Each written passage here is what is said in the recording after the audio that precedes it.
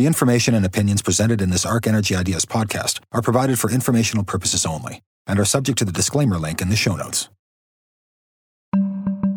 This is the Arc Energy Ideas podcast with Peter Tertzakian and Jackie Forrest, exploring trends that influence the energy business. Welcome to the Arc Energy Ideas podcast. I'm Jackie Forrest. And I'm Peter Tertzakian. Welcome back. Well, Jackie, I think it's been about a month or so since we did that hydrogen podcast. We got a lot of listeners on that one. That was the one with Dan Wicklum and David Lazell from the Transition Accelerator.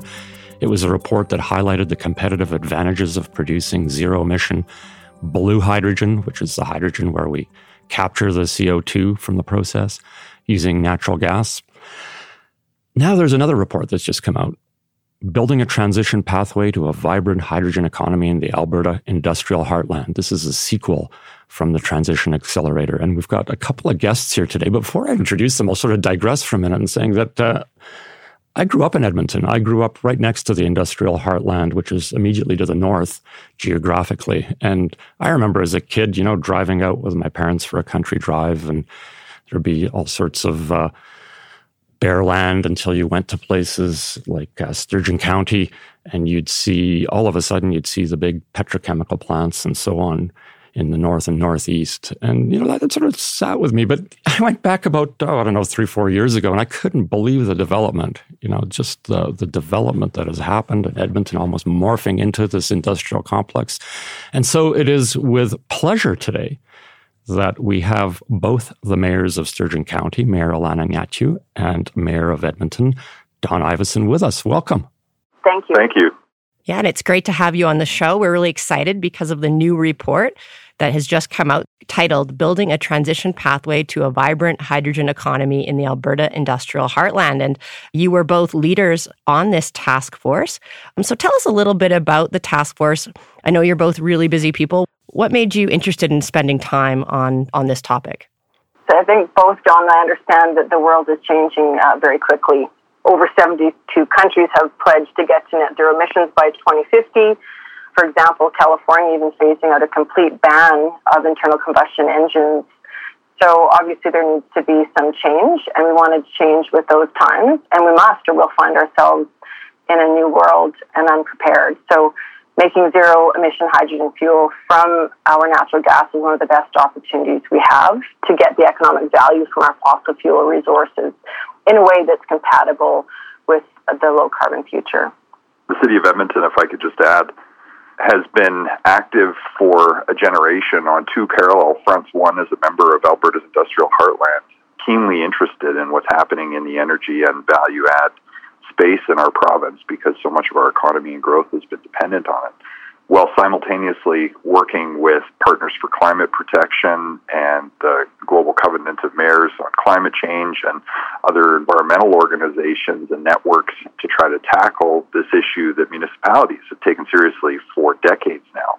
And so really what's starting to happen is the coming together of the kinds of solutions that will be necessary to reach our climate goals and the economic opportunities that come with them. And hydrogen is the biggest thing to come along in a while, and it's been very refreshing to be talking about tens of billions of dollars of investment potential again in energy in a way that will help us rise to the climate crisis while creating jobs and wealth at the same time and giving relevance to our products here in Alberta and enhancing the emissions profile and cleanliness of some of our existing industries, whether it's upgrading or whether it's plastics or whether it's transportation fuels or heating fuels. And so we just see tremendous potential to achieve both economic goals and environmental goals at the same time, and that's why we're leaning in so heavily to this initiative. Well, and it's important to recognize that you both have a big industrial areas, like Sturgeon County is the home of Alberta's industrial heartland. And in Edmonton, maybe people don't realize, but there are a fair amount of industry and emissions in Edmonton as well. We have the highest per capita emissions profile of cities in the world, really, and that has to do partly with climate and partly being a spread out city with huge transportation loads and distances to cover, but a lot of it has to do with existing industry, much of which is built and spun off from the traditional energy industry, whether it's plastics manufacturers or whether it's other manufacturers producing equipment for oil and gas. And so all of that productive capacity has an emissions profile to it. it and greening that up with whether it's heating the buildings differently or whether it's moving goods to market with a lower carbon footprint or whether it's decarbonizing the electricity that those industries rely on. We need multiple pathways, and hydrogen's relevant to several of those. Sure. Maybe, Alana, on this note about, actually the name of your region, Industrial Heartland in Sturgeon County, what do you tell us a little bit about the types of industry and companies that are active in there? There's some really big companies and not just oil and gas. Well, absolutely. We've got Evonik, we've got Pembina, we've got Nutrien that makes fertilizer, we've got the NWR, the refinery, or the headwaters for the Alberta Carbon Trunk Line. So a lot of polypropylene manufactured there as well. There's a number of commodities, obviously, that make the very best out of our fossil fuel, and they do so with leading-edge innovation as well. But it is clear that there are changes that we need to make, and they're not going to be easy, and it won't necessarily happen by itself. So by utilizing this task force, we can take a proactive approach and start positioning this jurisdiction to win economically and environmentally in a low-carbon world. This is a great opportunity and a really appropriate transition to allow the good work that needs to continue in the chemical and the petchem industry to happen, but by doing it by just constantly improving our processes and protecting our airshed as we move along, and hydrogen gives us that opportunity. Yeah, and the transition, you're hitting the ground running in many ways. Most people don't know the amount of hydrogen that's already produced in your county, and actually the amount that's actually blue, which is really significant. 40% of all the hydrogen produced in the province is there. And so maybe tell us a little bit about how you're already transitioning and, what the potential for more hydrogen is there. Well, as you said, the Heartland does already make some blue hydrogen, but the issue is what's the carbon intensity of that particular blue hydrogen and what is the cost of it? What is the grade of it? Is it fuel grade, so it can be used as fuel, or is it industrial grade, which currently is what is manufactured as an input to processes, as I said, in refining and fertilizing, or creating fertilizer. So blue hydrogen has arrived. We know how to make it, but what we don't have is a hydrogen energy system that we can make it and distribute it at a low cost. So we can use hydrogen across all of those potential uses, as Don mentioned, in transportation, as well as heat and power and private transport, as well as decarbonizing the existing and potential new industrial uses to achieve net zero emissions. Okay, so we'll give a little bit of context from the report. We can make it. We're already making blue hydrogen. We're capturing the CO2 and sequestering it already in the Heartland. But the problem really is the demand for it to be used as an energy carrier. And so the report talked about a couple of ideas to create some demand. One idea is replacing the use of diesel for heavy hauling in buses, when hydrogen is a lower cost fuel and it also has greenhouse gas emissions benefits. The problem is we need to get that hydrogen to those heavy haulers. And it's actually expensive to have the vehicles that can consume the hydrogen compared to just the standard vehicles that consume diesel. The report also talked about maybe a transition pathway for starting to use more hydrogen in heavy haulers is to use these dual fuel semi-trucks where they would use about 40% hydrogen and 60% diesel. The advantage of that is, if they don't have the access to hydrogen, they can still run on diesel. And the other advantage is it's significantly cheaper to retrofit the truck. It's about $50,000 per truck versus $350,000 per truck if you wanted to go to 100% hydrogen. So the report talked a lot about the advantages of creating fuel stations, and it even did things like map out the areas in Edmonton and maybe the major trunk lines between Edmonton and Calgary or Edmonton and Fort McMurray be advantaged to get these fueling stations. A couple questions on that. Is public funding needed to build out these first corridors? And has there been much level of interest from private semi-truck operators to use these type of corridors? Sure, maybe I can address that. I think when you're looking at, a fundamental change to the energy mix, particularly one that we're trying to achieve this quickly, it's still market transformation, and what's going to propel it to be successful is scale and public sector intervention alone, notwithstanding big public fleets, which I'll talk about in a second, because I'm really excited about what this could mean for everything from public transit to garbage collection for municipal fleets. But really, to get the numbers in terms of demand, long-haul trucking is one of the obvious places to go. And I know there are trials happening for fuel cell long-haul trucks currently, which is really exciting.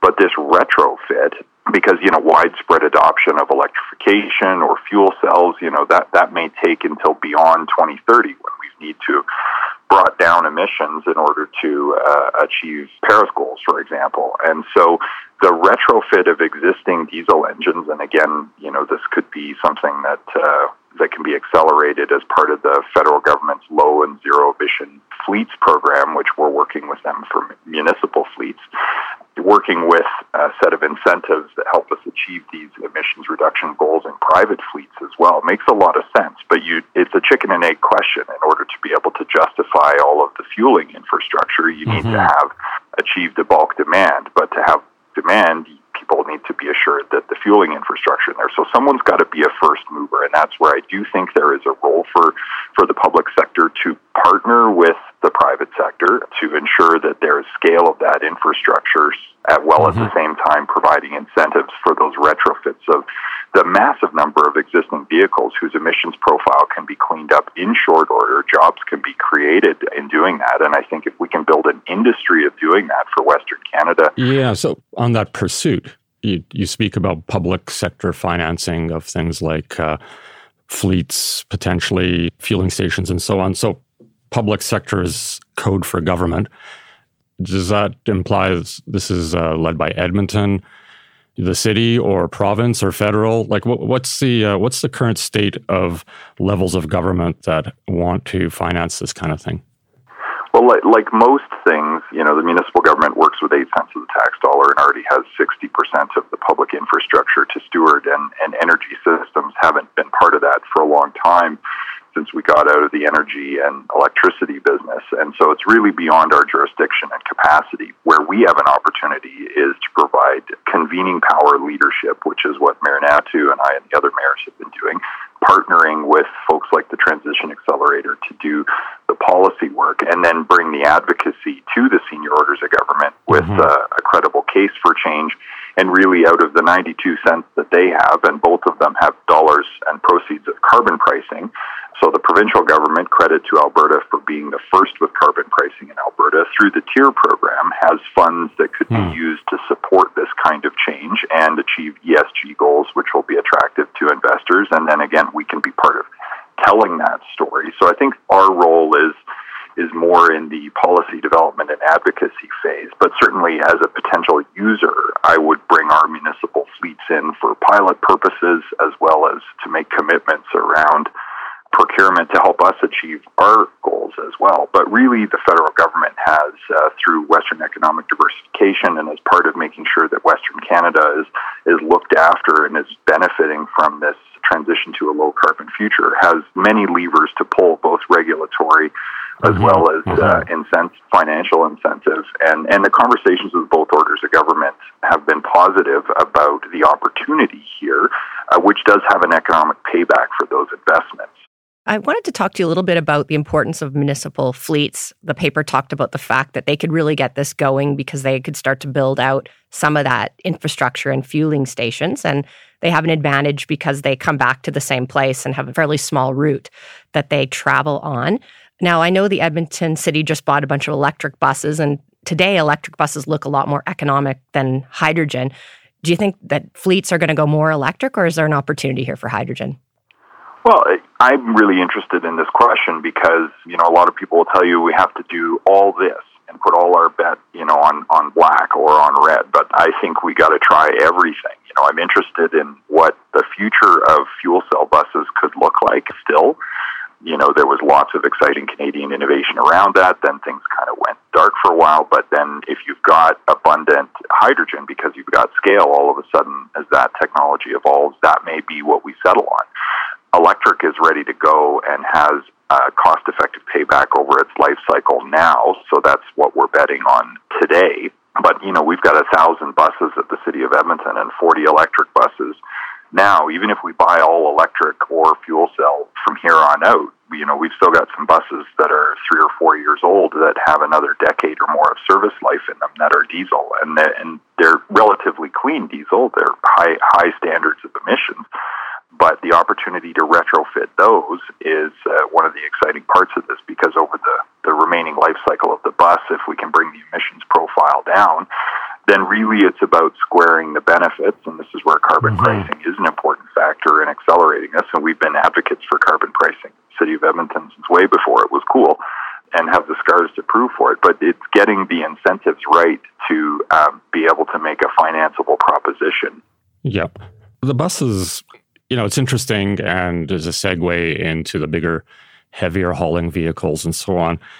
The real emissions, the really big emissions come from the industrial emitters, and things like the fertilizer and cement and all that kind of stuff, petrochemicals. So maybe coming back to you, Lana, talk about the willingness of some of these big companies in your jurisdiction and the commitments they're making to reduce emissions and migrate to solutions like hydrogen.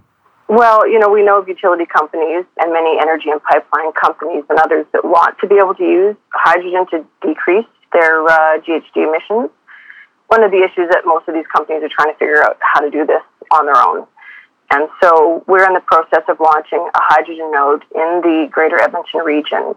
And this is a new model that convenes the stakeholders along the full hydrogen value chain and does the analysis required to understand the pros and cons of the different hydrogen system configurations. Because obviously the complexity of developing a hydrogen market requires more open system of knowledge sharing than what previous research and development programs have done. And the Heartland is already heavily invested in the fundamental sectors, processes, and relationships to develop the technology and the adoption of hydrogen in global decarbonization. So the model already provides an effective model for establishing value-added production chains and their related networks for innovation. And we have a proven track record in the international marketplace and investment attraction sector. So the node model will complement the work of the Government of Canada and the provincial government through the road mapping and the draft plans that they're working on, because we need to develop a hydrogen system that has the objective of reducing the cost of hydrogen, which is why we spoke to the need to drive up demand initially, which is the important part that municipalities play in supporting industry in this transition. So all of this work will help to advance the hydrogen economy and make it easier on individual companies to make this transition. One thing about the paper, it talked about the importance of starting to blend some hydrogen into our natural gas stream, and we can blend as much as 20% in. And I know there's a trial going on in Fort Saskatchewan this year on that. But the thing about that is if we started to do that, we could actually start to produce hydrogen at a much bigger scale. And the paper talked about the need to get to a certain scale to drive the prices down. And at that point, we would have this ability to start to use 100% hydrogen in the industrial heartland, and also there's some big industrial consumers in the Edmonton area as well. If we had this large-scale zero-emissions hydrogen production hub and node, as you talk about, do you think it would attract new investment into your cities? For example, maybe a steel manufacturer or a petrochemical plant would come to Alberta to create a zero-emissions facility because we have access to this hydrogen. Maybe companies like Google would set up a zero-emission server farm because they've made a goal. They'd need to be 24/7 zero-emission power, and they'd come here to set up that type of facility. Do you think that this could really drive a lot of investment into Alberta and your communities? I think we've heard loud and clear from investors who are hearing from their own shareholders and around their kitchen tables from their kids that ESG provisions are now driving the bulk of global investment across all kinds of industries, whether it's energy or whether it's manufacturing or whether it's technology. And so this is now table stakes. So finding an initiative that gives us a competitive advantage within the North American context where we can say, we are transitioning to this future boldly and confidently, and we see opportunity in it, and here's how we're going to set you up to achieve your compliance with 2030 and 2050 goals that you can put in your annual report and attract employees by saying we're a leader in this. So this is becoming table stakes for economic development work all around the world. And, people have argued why Canada or why Alberta has been blacklisted from investors. And there's I think we need to move forward from that debate and accept that the investors really do get to decide. In this case, the market will make this decision for us, but I think the market has also communicated very clearly that zero emissions opportunities are table stakes. So we need to move quickly to be able to secure that, whether it's a server farm that we can say is going to be zero emissions, also taking advantage of the cooling advantages of our latitudes.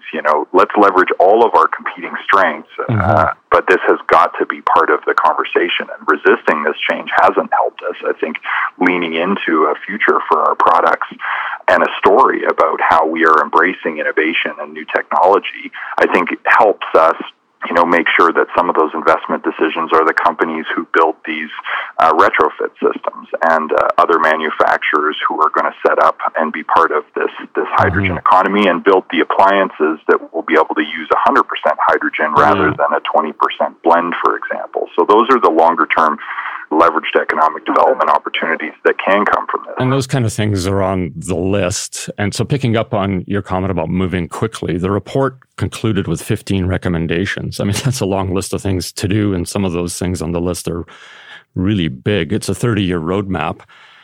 Things like standards and regulations, the need to blend more hydrogen with natural gas over time, scaling up carbon capture, which is a huge area in itself, and increasing the number of hydrogen vehicles. Those are just some of the recommendations, and underneath those are sub-recommendations. Maybe as we sort of finish up here, you can, each of you, just give us like the top two. Like what is the most actionable thing that you're working on like right now based on this report? Well, I think launching the hydrogen node is the next step, and we're well on our way to doing that. We've got a management team, and we have a municipal fleets team, because this is a tremendously complex operation in front of us. We're talking about retooling a complete energy system along a full value chain from production to distribution and use, and hopefully sooner rather than later to export. But, we're not starting from scratch. We already make blue hydrogen, and we'll likely be able to use much of our existing infrastructure, as you've mentioned before, hijacking what's already there, using some slight retrofits. And as we've stated earlier, the challenges do play to our strengths, and we are moving forward together. And as the members of the Heartland Association, we have a 22-year track record. So we are uniquely positioned to support this hydrogen economy through the node because of being a highly concentrated and effective link through government, entrepreneurs, and investors. And as Don mentioned, working to engage industry and investors and to access some of that capital as well, because for hydrogen to be the moonshot that it can be, it will require all hands on deck from all levels of government and funding in such a way that it does not require subsidies into the future. So we are going to work very closely along that value chain to be able to come up with, as you said, the open system, to be able to constantly be taking in information from subject matter experts, creating policy and regulations that are going to support the appropriate development of this new economy, and just constantly refining and adopting that information as it comes in. So for us, driving that demand on the municipal fleet side and working to get